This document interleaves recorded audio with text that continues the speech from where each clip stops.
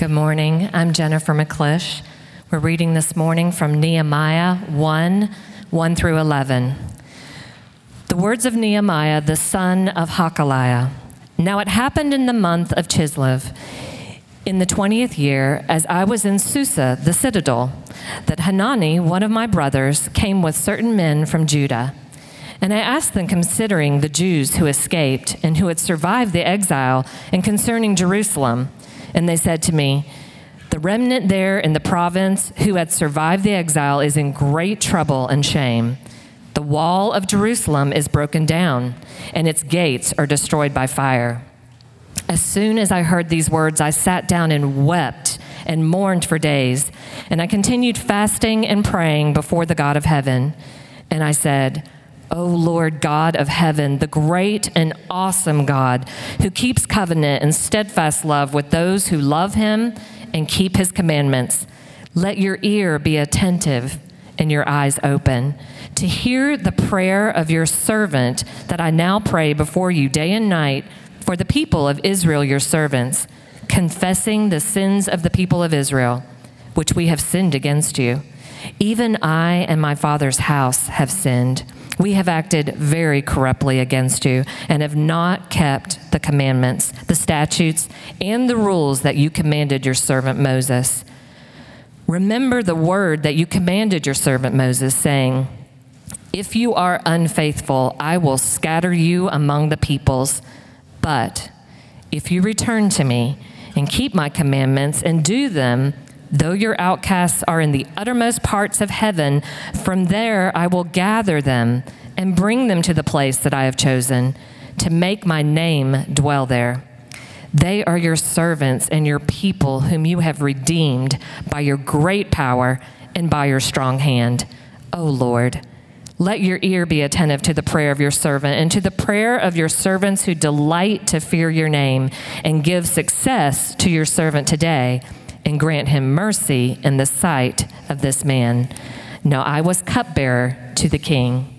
This is the word of the Lord. Thanks be to God. Well, we begin a journey today through the book of Nehemiah, and I think this is going to be a really important study for our church. I'm very excited about it, a study that I've been thinking about for some time. A lot of you, maybe if you've been around church for any number of years, have heard Nehemiah preached. It has been kind of used in Christian preaching as like a Christian leadership manual, and there are certainly things to learn about leadership in Nehemiah, but I actually think so much more is going on, and I think that this book is so instructive for us, I think particularly in this time. And I think it has a lot to show us about the character and the nature of God. So we have a lot to do today, but I really just have two big points. The first is Nehemiah's experience, and the second is Nehemiah's prayer. Nehemiah's experience. Let's just start in verse 1 again. The words of Nehemiah, the son of Hakaliah. So for a long time, and this is important to understand, for a long time in the ancient history of Israel and Hebrew history, in the history of even the church, Nehemiah and Ezra were one book. They were kind of initially presented as one book, okay? It was actually not until the 9th century that they split up. Now, the reason that they split up is what we see here, right? There's kind of this new narrator, right? There's this new author. We believe we're getting this account from Nehemiah, but I actually think it's important to understand that this work, Nehemiah, is a part of a larger whole. And we'll get to that here in just a second, but let me just go on. Now, it happened in the month of Chislev in the 20th year, as I was in Susa, the citadel, that Hanani, one of my brothers, came with certain men from Judah, and I asked them concerning the Jews who escaped, who survived the exile, and concerning Jerusalem. So I want to pause here. We're still in point one, but it's not going to feel like point one for about 15 minutes, okay? But what I want to do is zoom way out for you. So if you're new to Bible study, the Bible is unlike any other book, and it has so much power because it is the Word of God. And so there are people, I know people that have literally read one verse of scripture. They have no context of the biblical narrative, of the biblical history, of Jewish history, of all these things that we see in the Bible. They've read one verse of scripture, and through that verse, God has spoken to them and their lives have been changed. And there's a lot of you that have had that experience. Maybe have read more than one verse, but there's just been a verse that here or there has incredibly impacted you, and you've heard from the Lord. And that's important. The Bible works that way. It's important to meditate on very small pieces of scripture. But it's also incredibly important as we as a church grow in our understanding of what God has revealed through his word, that we also understand kind of the full scope of the Bible, the full feature of what God has given to us in his word. Now, studying the Old Testament can be kind of challenging. For some of you that you're maybe new to Old Testament study, it's kind of hard sometimes to just dive in and really catch everything that's going on. I think the more you get into it, the more you realize there is so much going on here. But I just want to give you really quick a snapshot. This is kind of a how-to study the Old Testament. We actually started a course, Old Testament Survey 1, taught by Will Kynes this weekend. Some of y'all took that class. I'm so glad that you did. But I just want to give you a survey or a snapshot of how to study the Old Testament. So when studying the Old Testament, there's kind of 4 things that you need to be aware of. And the first is the idea of themes. There are themes that you begin to see in Scripture at the beginning to see through the Old Testament, they kind of repeat themselves. You'll notice this as you study the Bible.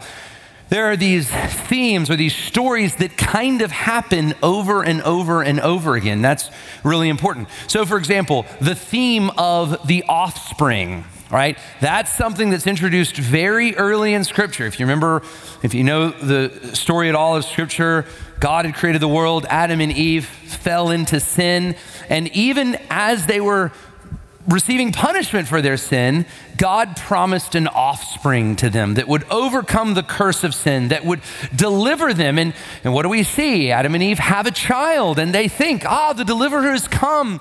The one who is going to save us is here, but that didn't happen. Because this child was at war with his brother, which is another theme. Okay, I can't get into this too much, but that's another theme that starts happening over and over in Scripture. So there's these themes that you can see, the theme of offspring, the fear of enmity between the brothers. These things happen. The other thing you need to pay attention to, there's so much I could say about all of these, but I got to keep moving. The other thing that you need to pay attention to is signs. There's signs throughout the Bible. And so, for example, there's what I call like the water sign of Scripture. Think of the narrative of Noah and the ark, right? Everybody is sinning. The whole world is turned away from the Lord. God is going to bring judgment on the world. How? He's going to bring judgment through water, but God's covenant people, right? The people that God is calling to himself, the people that God is saying, I want to display my glory through this people, they are saved from the water. They're saved from the judgment. And that theme, that kind of water sign, you see over and over. Think about the Hebrew people when they're leaving Egypt, right? God brings destruction upon the Egyptians in the Red Sea, but his covenant people, the ones that he's wanting to display his glory through, what happens to them? They cross through safely. When the people enter the promised land, they cross the Jordan River safely. Jonah, the disobedient prophet who kind of experiences both of this, right? The judgment of the water and salvation from the water. So again, that's a sign. You see these signs all throughout the Bible. And the promises, or the themes, the signs, and the last one, the promises, all kind of go together too. They overlap, as it were. So the last one is promises, or you may have heard it described as covenants, right? Covenant is kind of a word for promise. God makes covenants. He makes promises. And so all throughout the Bible, God is wanting to display his glory, his name, his renown, his character through his people. And the way he enters into those relationships is through a promise or through a covenant. And there's different things that are surrounding those covenants. There's different things the Lord is displaying. He displays some things in his covenant with Noah. He displays some things in his covenant with Moses. He displays some things in his covenant with David. And again, there's a lot to be said about all of that. We are, I want you to hear this, a covenant people of God. If you are in Christ, if you're a Christian, if you're trusting in Jesus for your life, for your identity, for your salvation, then you are a part of what God has established called the new covenant. You are a new covenant people that God has established with people through his son, Jesus. So, themes, signs, promises. As you study the Old Testament, take note of these things. They come up over and over and over again throughout the story. And then the final thing that you just kind of have to have some awareness of is just what I'll call the story arc. There is kind of this big story going on in the Old Testament narrative, and I want to just kind of catch you up where we are in the book of Nehemiah. How did we get here?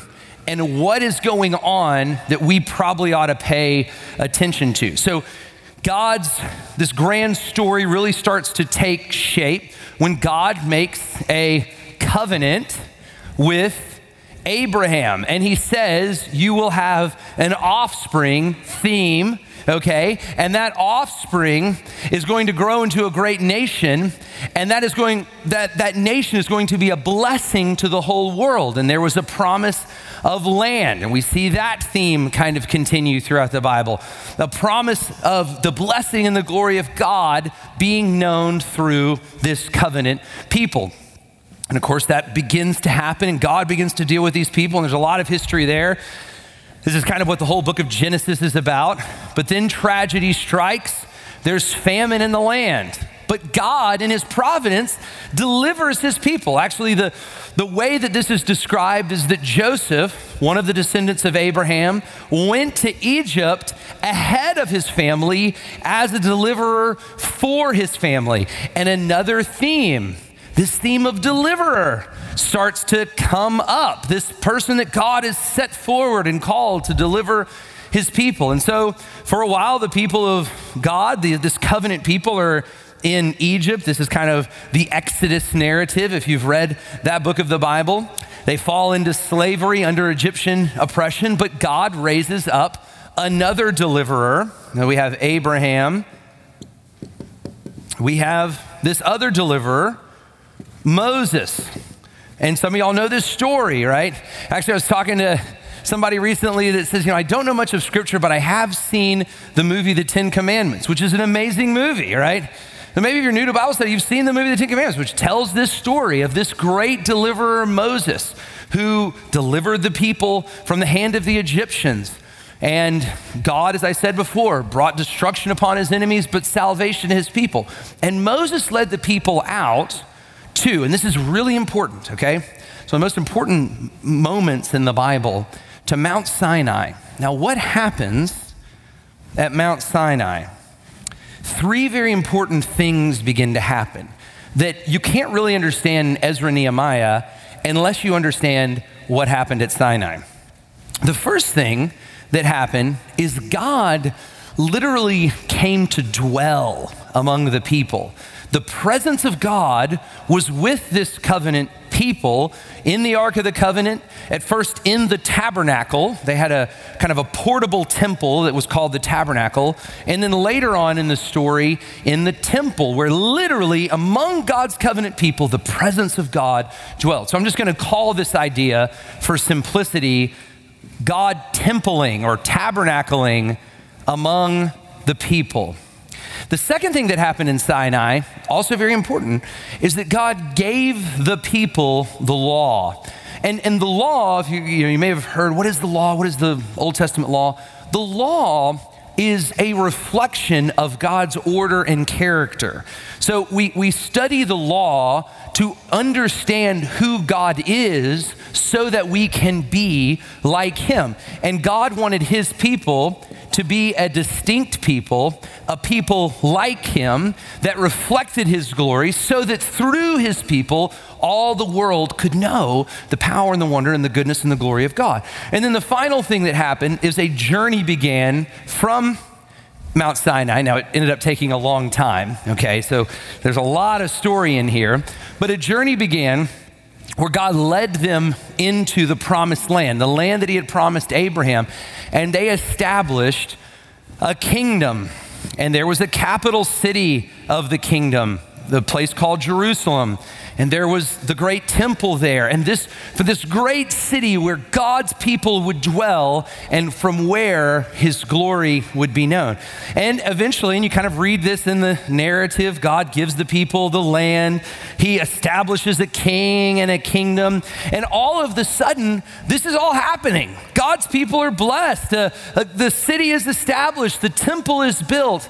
And God's glory comes down. The same thing happened at Mount Sinai. The glory of God and fire comes down to dwell among the people. We see the same thing happen when Solomon dedicates the temple. God's presence is among them. And as the people followed God's law and were faithful to his word and lived out his way and worshiped him in the temple, he would bless the kingdom. And through this, the glory of God would be known through his people. But tragedy strikes. The people forsake the Sabbath. The people forget the law. And the kingdom begins to crumble. At first, it's divided into a northern kingdom and a southern kingdom. And there's all these factions and wars and impurities that happen among those kingdoms. And eventually, these kingdoms are taken away. The northern kingdom in 722 BC is overtaken by the Assyrians.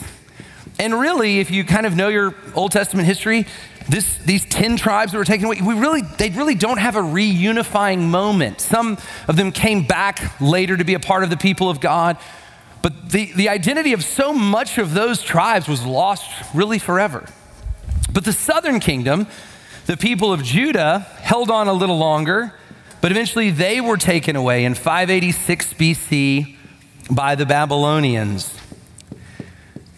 But even though all seemed lost, God was still faithful to his people, even when they were in exile, even when it just seemed like there was no hope for them.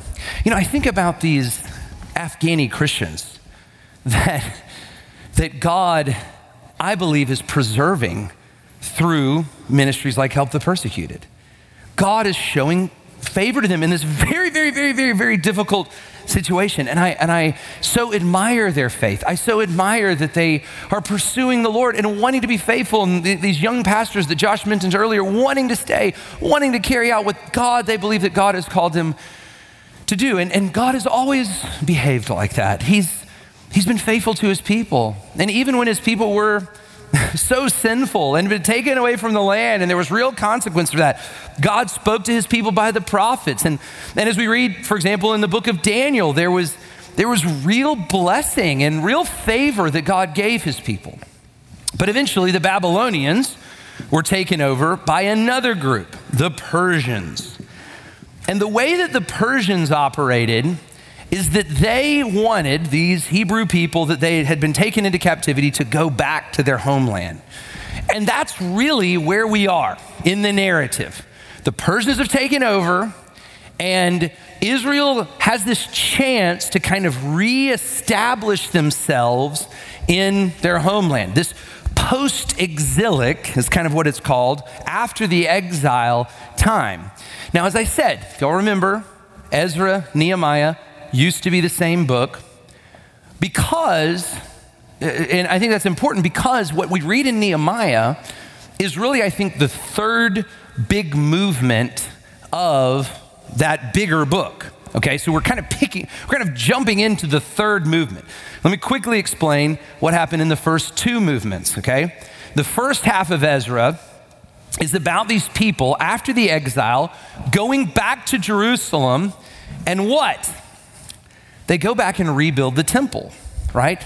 These things that God established, they knew were important. They knew that if God's glory was going to be known through them, if God's fame and goodness and worth would be spread throughout the world, that these things needed to be in place. And so they go back. A guy named Zerubbabel. Anybody ever know somebody named Zerubbabel? I actually had a friend in Alabama named Zerubbabel, right? We name them crazy in Alabama. But anyway, Zerubbabel goes back and rebuilds a temple. Now, gets all the people together, they rebuild this temple, And what's supposed to happen when the people build the temple, when they build the tabernacle? They'd seen this happen. God's glory comes down from heaven and fills the temple, fills the tabernacle. Only when Zerubbabel built his temple, guess what didn't happen? There was nothing like that. There was no like God filling the temple. And the elders who had seen Solomon's temple and now were seeing Zerubbabel's temple, when they saw this, wept. That was the first movement. The second movement, Ezra, this is in the book of Ezra, Ezra goes back and begins to preach. He opens the Torah, he opens the law, and he begins to preach to people. But as a result of this, there's massive confusion. And people don't know what to believe and what to not believe and how they should follow the law. So it kind of ends in this peculiar way. And now we pick up in this third movement. And you could say it's this movement, this whole book, to reestablish this kingdom that God had established. This kingdom people where his glory would be known, where the goodness and the power of God, where redemption for the whole world and blessing for the whole world might go from. So, Nehemiah, verse 3, we're still in point number 1, but now we're back in the text. So, verse 3, there's all this back and forth. This is about 20 years after the Persians had taken over, and Nehemiah gets this report, what's going on in Jerusalem. Verse 3 says, they said to me, the remnant there in the province who had survived the exile. Now, I didn't mention this, but not everyone was taken away into captivity. Most were, some remained. They were able to escape and stay in the land. That's who he's talking about here. So the people that had been taken away are going back. They're kind of talking to those people. And he says, they're in great trouble and shame. And Jerusalem, the great city, this sign of God's glory, this sign of God's wonder, the great city Jerusalem is broken down, and its gates are destroyed by fire. Now, because most of you, like me, have probably always heard Nehemiah taught as like a principles of leadership kind of guidebook in the Bible, I think we miss where this book, I think, is incredibly helpful for particularly where we are as a church right now, where Christ's covenant is right now in this post-exilic, we're not in a post-exilic period, but I think this period is incredibly helpful for where we are. It's not the time of exile, right?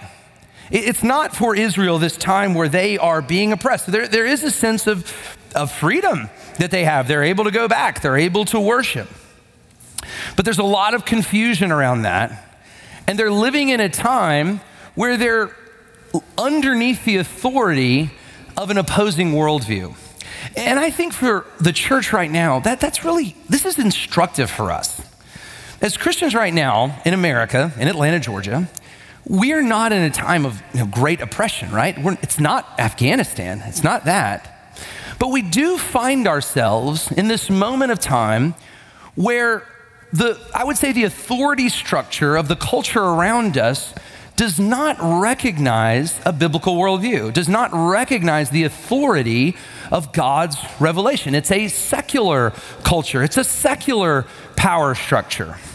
And Christians, and I just want to give this as a warning to us, Christians have struggled in a setting like that.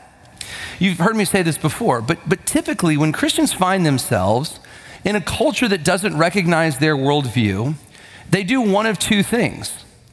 The first is they have a tendency to assimilate, right? Just to become like the culture, to want to appease the culture, to be more faithful to the wishes of the culture than they are to the word of the Lord.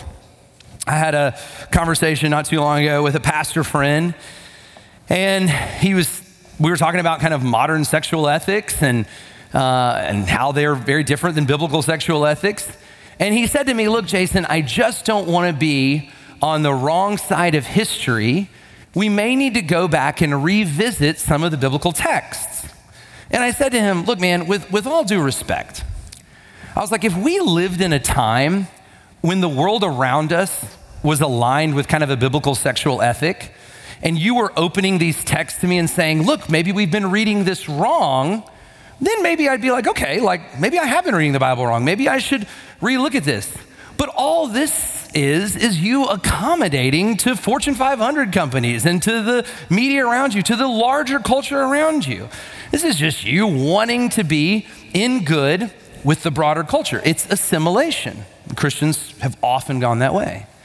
But the other way that Christians tend to go is towards separation, where in an order to kind of maintain orthodoxy or purity, we separate from the broader culture. We have no mission about our lives, no desire to reach the world around us, to engage with the world around us, to try to be a blessing to people who disagree with us.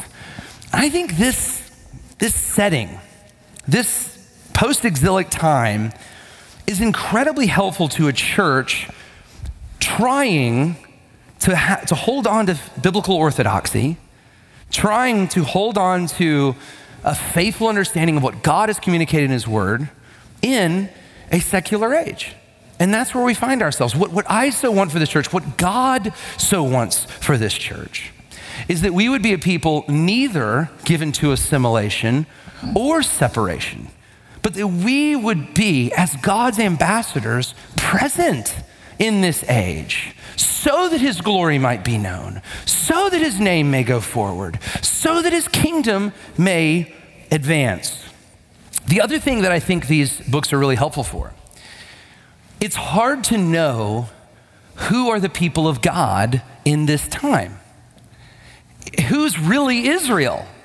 Who's really the pure people of God? Who's really the people that are following the Lord? Is all who call themselves Israel really Israel? I think we live in a very similar time. Is all who call themselves Christian really Christian, right? How do we discern that? How do we know that? You know, people say all the time, what's the greatest threat to the church? And I'll go and tell you, the greatest threat to the church is nothing outside. It has everything to do with inside. It has everything to do with the impurity of a church. When the church becomes impure, that's when we really get in trouble. Most everyone that I know that has walked away from the Christian faith has done so because of a scar, because of an inconsistency, because of a bad experience within the church. And when Christians behave like the world, when Christians are abusive and greedy and unkind and dishonest and worldly and celebrate ungodly things, this is incredibly harmful to the church and incredibly confusing to the watching world. So living in a world that doesn't share my worldview, living among a confused and sometimes faithless people that can't agree on anything, this is what we find in the post-exilic period. And this is incredibly familiar to all of us trying to be faithful to the Lord in this age. So Nehemiah is the servant of the king. He's heard this report of Israel. The wall is destroyed. The gates have been burned. And look at his response. And I think this is so powerful. Verse 4. Hear this, church. As soon as I heard these words, I sat down and wept and mourned for days. Then I continued fasting and praying before the God of heaven. Now, this is so powerful. Nehemiah has this reaction. Why? Because he knows the themes. He knows who his people are supposed to be. He knows that there's supposed to be a temple where the glory of God dwells. He knows that the people are supposed to be pure, following the law of God. He knows that the kingdom of God is supposed to be known through his covenant people, so that through this people, the glory of God and the blessing of God may extend to the whole world. Nehemiah knows exactly who he is and who he's supposed to be, and he sees the condition of that moment, and it's so far from that. And I would ask you this question. Do you ever weep? Do you ever weep? Do I ever weep? When we consider not just the global perspective of the world, but just the lostness of the moment right now. Like, have you ever wept for your neighbor that doesn't know the Lord? Have you ever wept just for the brokenness that exists in the city all around us, for the intense poverty and abuse and abandonment? Have you ever wept for the children of this city who so many of them have no stable home life, who so many of them in our schools really aren't learning to read because there's no support and help at home and they're worried and they're hungry. Have you ever wept for these people? Or have we assimilated? Or we just say, well, this is just the way it is.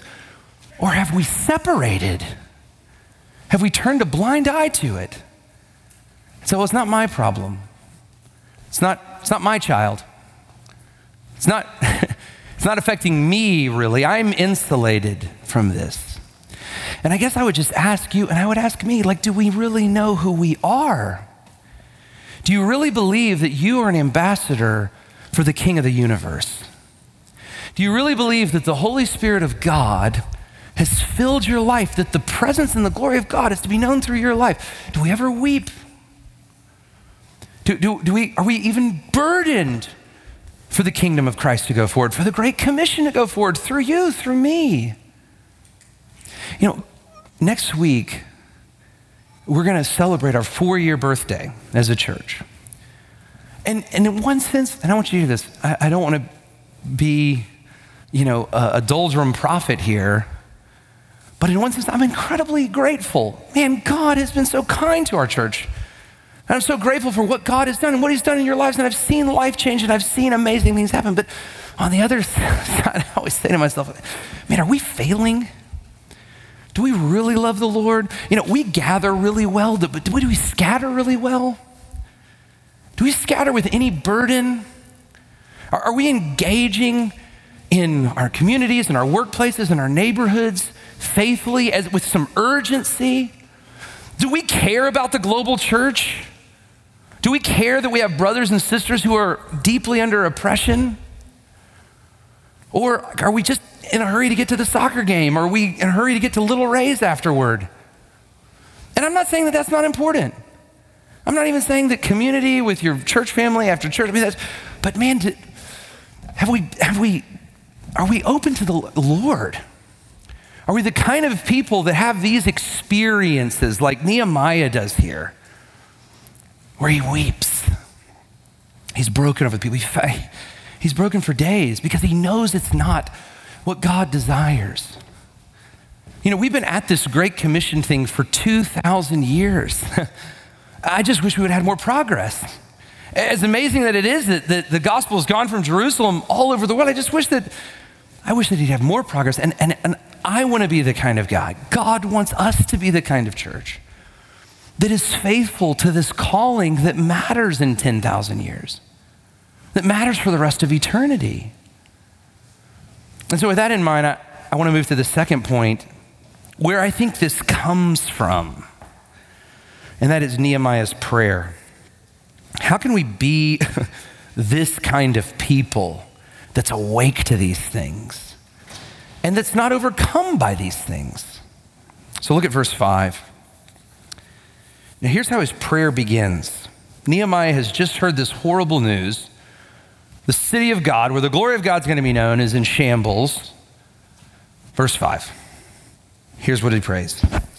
Oh Lord, God of heaven, the great and awesome God who keeps covenant and steadfast love with those who love him and keep his commandments.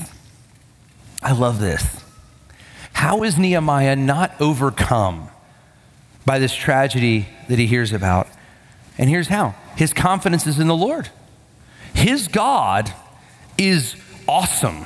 His God is great. The anchor of Nehemiah's life is not his own achievement. It's not his own ability. It's not his own willingness to go solve the problem. That's how Nehemiah is taught. This is where, if you've heard Nehemiah taught, people have just so missed it. Nehemiah, you know why Nehemiah is a great leader? He's a great leader because he has a great God. And you know how God is going to use you and people like me? He will use us to the degree that we are confident in his greatness. The more confident you are in the greatness and the awesomeness of God, the more useful you will be for his kingdom. And this is where Nehemiah begins. And I just would ask us, is this where we go when you're discouraged, when you're broken, when you're let down, when you get the disappointing news, when you see the tragedy, do you go to, my God is great and awesome. He keeps his promises. He keeps his covenants. He begins with praise. He begins with anchoring his whole identity in life in the greatness of God. You know, I too often, when trials come, when problems come, I mean, y'all know me. If y'all know me, y'all should be like, Jason, you need to listen to this. Because I'm a problem solver. And I think I'm smart. And I think I'm capable. And if something comes, I'm like, I can do that. I can fix it. I love here. You know what Nehemiah does? What does he do in the face of a problem? His first inclination is to worship. It's not that meaningful action is not necessary. It is. And we're going to see a lot of meaningful action as we study this book. But it's a meaningful action that is the response to worship, not the other way around. So the first thing we see in Nehemiah's prayer here that I think we can learn from is just praise to God. And as Nehemiah praises the Lord and sees his power and his wonder and his worth, what does he do? The second thing is there's a confession of his own sin. Look at verse 6. He says, let your ear be attentive to you and your eyes open to hear the prayer of your servant, that I now pray before you day and night for the people of Israel, your servants, confessing the sins of the people of Israel, which we have sinned against you. Even I and my father's house have sinned. We have acted very corruptly against you and have not kept the commandments, the statutes, and the rules that you commanded through your servant Moses. I love this. Christian, this is a good warning to us. It's very easy in a time where we see a lot of brokenness around us to say, well, it's his fault. If only we had a different this or that, or if only they wouldn't do this or they wouldn't do that. It's very easy to kind of just point the finger. I love Nehemiah's response here. He says, look, where did this begin? It began with my unfaithfulness. There is a deep understanding of his own unfaithfulness to the living God. And I guess I would just ask that, like as we respond to the brokenness around us, do we start with confession and our own impurity before holy God? And he does actually more than that, because not only does he confess his own sin, he confesses the sin of his people. He sees himself not only as an individual, but as a part of a body. And again, I believe that the Lord so wants this. I want us to understand, God wants us to understand the church this way, that we are a body together. When one of us stumbles, we all stumble. Is there anyone in your life that you can honestly say, I am bearing their burdens? I am coming alongside them. I am pleading with God for them. I am bearing their burdens. We are a part of a people together. We've covenanted together. That's why we named our church Christ Covenant. We're a people together. We're going to bear one another's burdens. We're going to celebrate together. We're going to confess sin together. And we're going to be on mission together. There's so much more that can happen when you begin to see yourself as a part of a people. Do you see yourself like that?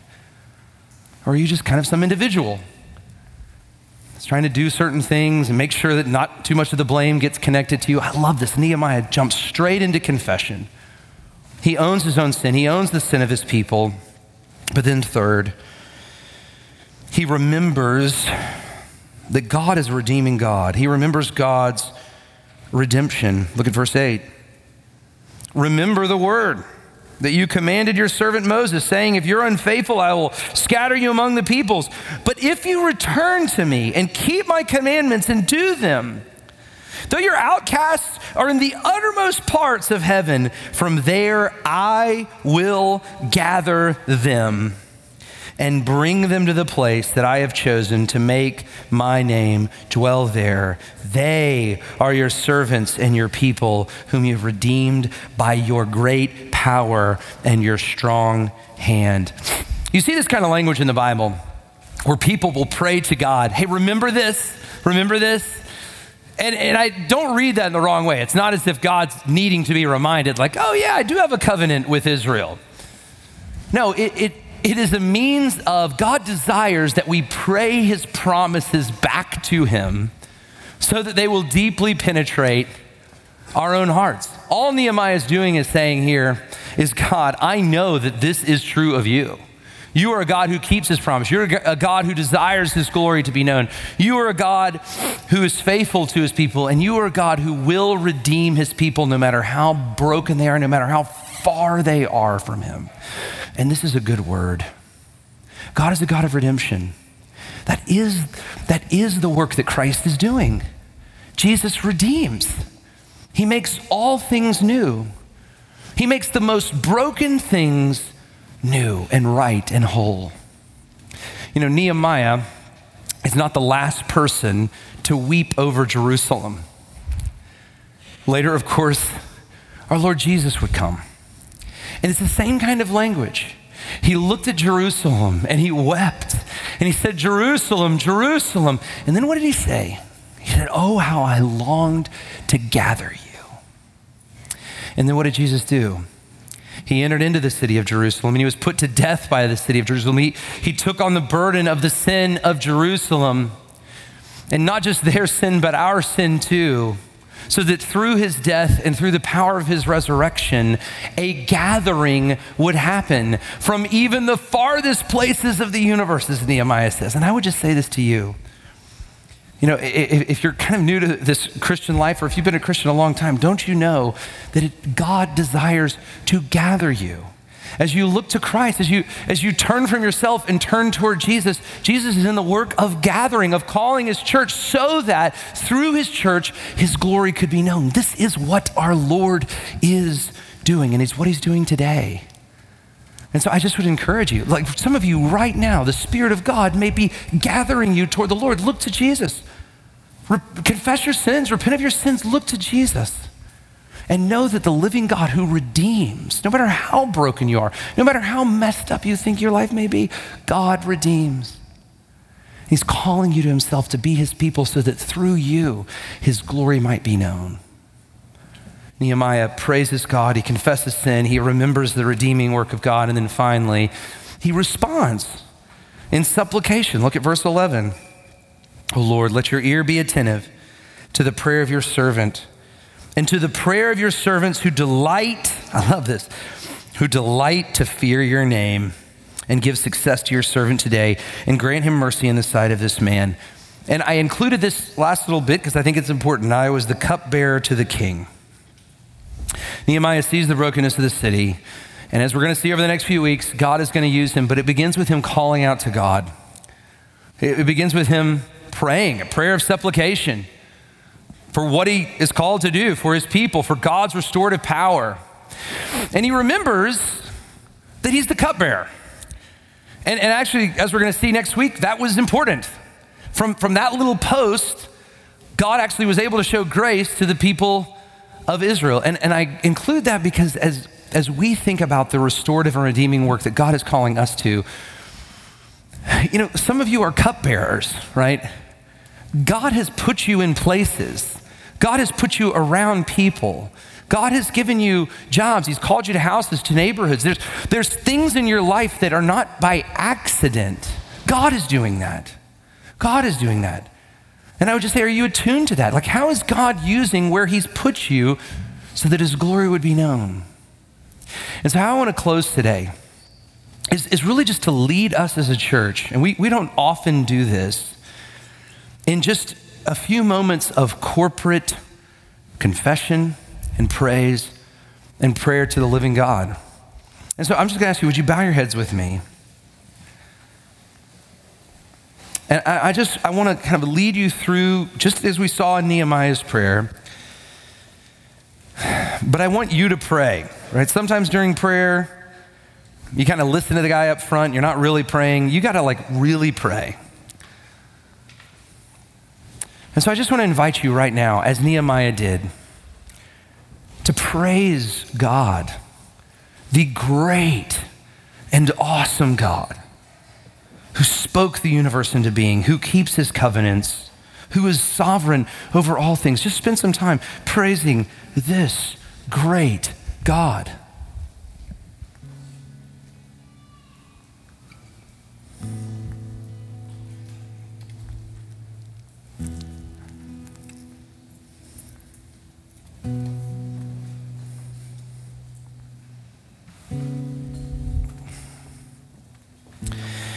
And as you think about how great he is, I hope God brings to mind how ungreat we are.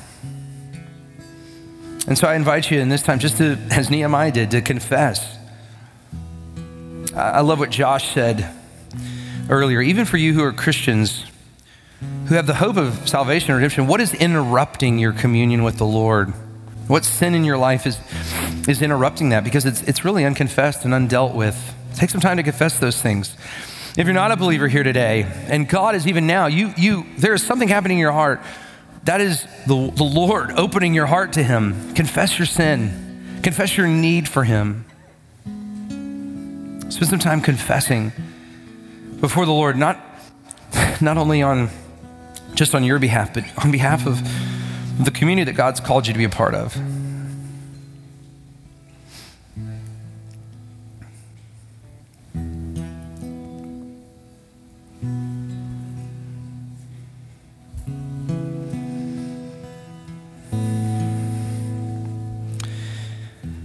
And as you confess, I want you to take confidence now. I want you to take confidence in this truth that the Son of God was willing to come to earth, to identify with you in every way, and was willing to face God's wrath in your place and to pay with his blood for all, completely for your sin. And so now I just remember God's redeeming work, that he is a God of redemption who's covering your sin by the blood of Christ and wants to actually redeem your life. That what God says of you in Christ, that you are righteous, would actually be true of you. Remember God's redeeming work now. Thank him for it. Ask God to continue his work of salvation and restoration in your heart and life.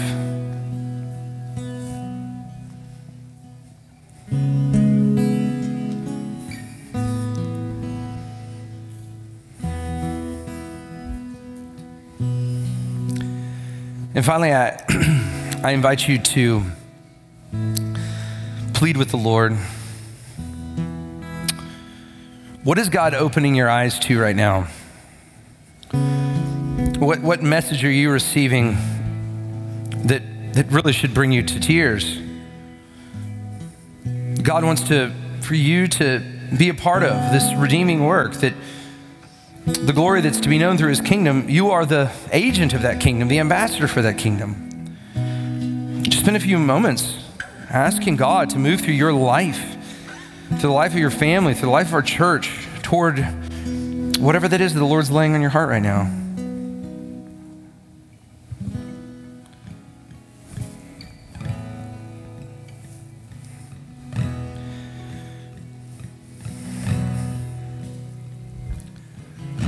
So, Father, the great and awesome God, who is over all things, who is sovereign over the whole universe, not a square inch that exists in any part of creation, Lord, exists outside of your sovereign control. And so, Lord, we praise you, knowing that you are the Lord of all things, even our lives. And we thank you, Father, that you are faithful and consistent, that we can always count on you, that you keep your promises, that your ways are always right. There is no sin, there is no corruption in your heart. You are the definition of good and justice. And so, Father, in light of who you are, we know that we are not that. And we confess, Father, I confess on behalf of myself and on behalf of our church, our self-centeredness, our blindness to the Lord, the things that you've called us to, our laziness. Lord, our perversion of your law, our perversion of your institutions and of your ways, our perversion of the gifts that you've given us, Lord. Cleanse us from this, Father. Convict us of these things by the power of your Holy Spirit. And Father, lead us, and even lead us now to look fully and faithfully into the redeeming work of Jesus. He is our only hope. He is our only hope. And Father, I confess now on behalf of myself and even on behalf of, I know so many here, our faith in him, that we believe that because you loved us, you sent Jesus to live a perfect and righteous life and to die a sinner's death in our place, so that in him, Lord, we may be forgiven and may have life in you and may have the hope, the redeeming hope of an eternal home where we will be with you as your people forever. And so, Lord, we take confidence in this redeeming work and the redeeming work of the Lord. I believe, Lord, that you are gathering. You have gathered so many here, and you are even gathering some now. Plant us deep in confidence in the redeeming work of Christ. And Father, we do pray as Christians, as people that have been redeemed, the people that you have called to be your people, that we would take that calling seriously, that we'd be passionate about making disciples, we'd be passionate about sharing our faith, we'd be passionate about engaging with brokenness, that we would actually bear burdens, that use this church, Lord, to bring transformation in our city, to bring about literacy, to overcome poverty, to bring about salvation, Lord, through the sharing of the gospel to thousands, Lord, that I know you desire to gather. We pray that you use our church to plant churches here in Atlanta, all over the world, Lord, that we would be used. Help us to be faithful, Father. There's so much left undone. We need your help, Lord. But we are confident that even now you hear these prayers as we pray them in the name of Jesus. Amen.